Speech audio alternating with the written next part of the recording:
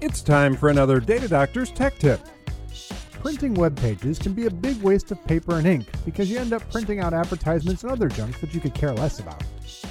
Even if the site offers you a printable version of an article, it's often accompanied by an ad or other useless ink wasters.